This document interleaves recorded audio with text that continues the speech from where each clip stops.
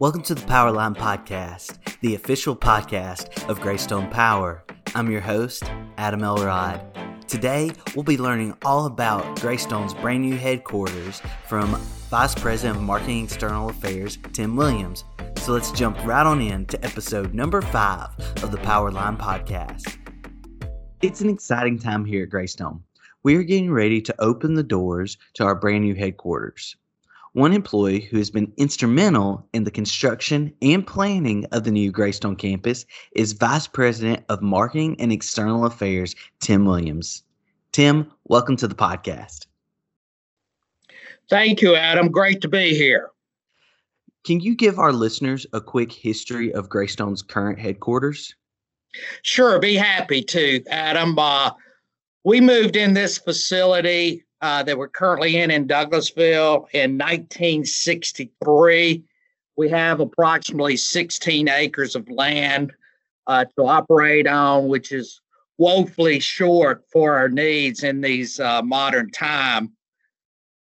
Through the years, we've had 5 expansions of the facility, so we are literally bursting at the seams, both office-wise and room to move around all of our vehicles and equipment. I know the planning of the new headquarters has been in the works for a while because we've been busting at the seams for a little while. How did Greystone decide to move the headquarters to Paulding County? Well, a couple of different reasons, Adam. Number one, we needed an area to grow.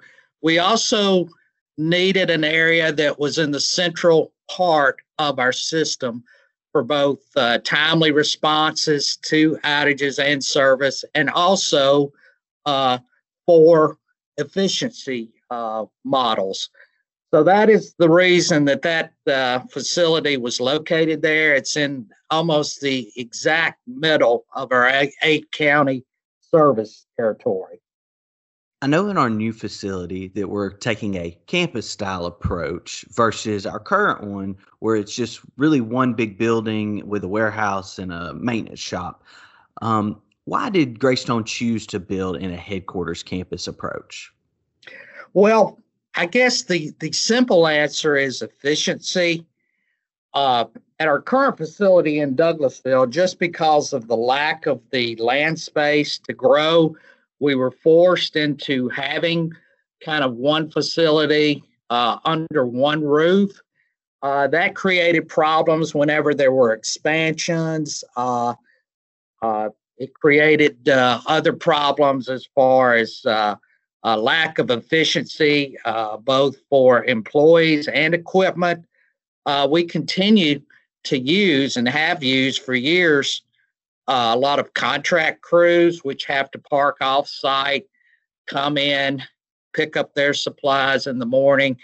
And with 16 acres, you just cannot do that without having traffic jams and backups and things like that. So the campus style will allow us to kind of, so to speak, give us room to breathe. We're not getting in each other's way. The different departments like operations and engineering, warehouse, vehicle maintenance, and metering, they all have their separate buildings and facilities.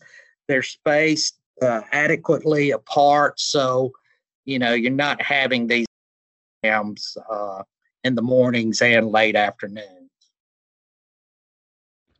That makes complete sense. Now, I know one question that we've received from members quite a bit is how much debt is incurred and is the building going to cause a raise in rates? And I was wondering, could you answer this question for our members? Well, yes, those are great questions, and thankfully that we have great answers to them too. Number one, the membership nor Greystone will incur any debt. And let me repeat, 0 debt on this project. And also, it will not include any rate increases to pay for it because, as I said earlier, the board has been planning for decades for this day. They purchased the property, which was an old farm site. So they got that at a good price 10 years ago, even though we knew we wouldn't be building for almost another decade. So in this long-term strategic planning that they showed, along with the CEO, this allowed us to put in keys to not having to pay for it through the members' increased rates. Number one, we sold our current building to the Douglas County Board of Education. We closed our Dallas district office, which we sold to Wellstar Health System. And for the last decade or so, the board and the CEO have also instituted financial measures to capture and save cash in the building of this building so that we would not have to, ever increase rates in order to pay for it. So from the day we move into it, there will be zero debt on the property. Now that is great news, definitely to hear for our members, that no debt, no raise of rates for the building. I don't know that there's a lot of places that can say that whenever they're building new headquarters. And I know we're getting really close to opening the doors. When will the new headquarters be ready to be opened? Adam, we're going in a two-phased approach on the opening. Monday, December the 14th, our operations and engineering building, along with our warehouse and our vehicle maintenance metering buildings, will be moved to the Paulding County site. So they will be open, and all the employees that work out of those buildings will be operating from out there.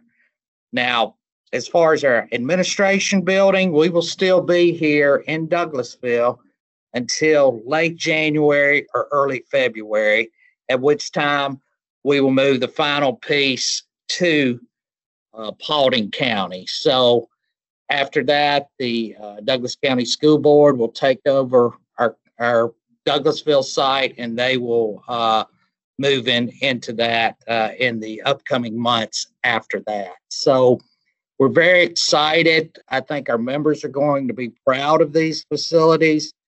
And like we both said earlier, they're in full. They will not cost the membership one penny. I know that everybody's got to be looking forward to this day and getting us in and hearing our approach to that. One thing our members may not know is that there's actually a solar farm on the property as well that we opened a few years ago. Can you tell us a little bit about the solar farm on the property? Sure. That was the first facility we built on our almost 200-acre site there in Paulding. And we saw a need back then for solar, of which we've invested heavily. We've got almost 70 megawatts about to come online in South Georgia solar. But this is a 7-acre site here. It's 1 megawatt. We saw a need.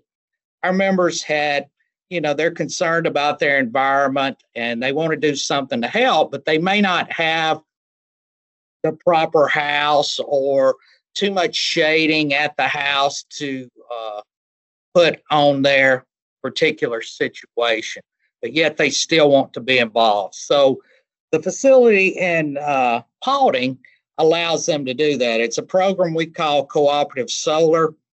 For $22 a month, you can buy one block, and that money is basically added to your bill based on how much that facility produces that month. So at the end of the day, and we've been running this for about 5 years now, it probably cost you, versus what your bill would be under our current situation without the solar, it probably costs you an extra couple of dollars a month max to participate in this program. So it's been very successful. And, putting solar on your roof pretty capital intensive endeavor. So we feel like this fills a need to allow people that want solar but won't necessarily have the opportunity to do so at their house. So new headquarters, solar field's been out there for a few years. It's, like I said at the beginning, an exciting time. I do have one last question. It's the same last question I ask everybody. Is there anything else you would like to tell our members? Sure, Adam. I think this, this building project mirrors the thought processes that we use. And when I say we, I'm talking about our board of directors, our CEO, our employee group at Greystone, that we use on any major project or issue that we come across at Greystone. Number one, does it benefit the membership? And, that's got to be a yes. If that's a no, we won't take that on. And number two, there's a cost perspective in it. Is it going to be beneficial to our membership? So the answers to those questions were yes and yes. It benefited our membership because we've got room to grow for as long as Greystone Power is in existence, for 100 years from now. And from a cost perspective, and don't just trust me, look up the Georgia Public Service Commission residential rate surveys. Out of the 94 electric utilities in Georgia, we're always among the leaders in having the best rates, and that will continue to be because this building project, was thought of over the long term, both the actual building of it, acquiring the land, and how do we pay for it. And the board and the CEO, had a great plan, sell our current facilities, save money, put money, bank it ahead of when we're going to need it, and then, pay for it in cash from the sale of the other facilities plus the saved funding through the years. So I think it just shows the philosophy of a nonprofit electric co-op. It shows that, we know the only reason we're in business is because of our member owners. The day we stop looking after them is the day we don't stay in business anymore. So that is ingrained into our mind here at Greystone, and will continue to be our number one leading cause, and that is serving our members. Tim, I can't thank you enough for joining us today. A lot of great information for our members here on Powerline Podcast, and looking forward to the day that we get to walk through the doors of the new headquarters. Well, thanks, Adam. I am too, and it was a pleasure talking to you today. Well, that is all the time we have today. Make sure you subscribe to the Powerline Podcast so you get every new episode directly in your podcast feed. And don't forget, rate us 5 stars so others will see our podcast pop up in their feed as well. This has been the Powerline Podcast. Thanks for listening.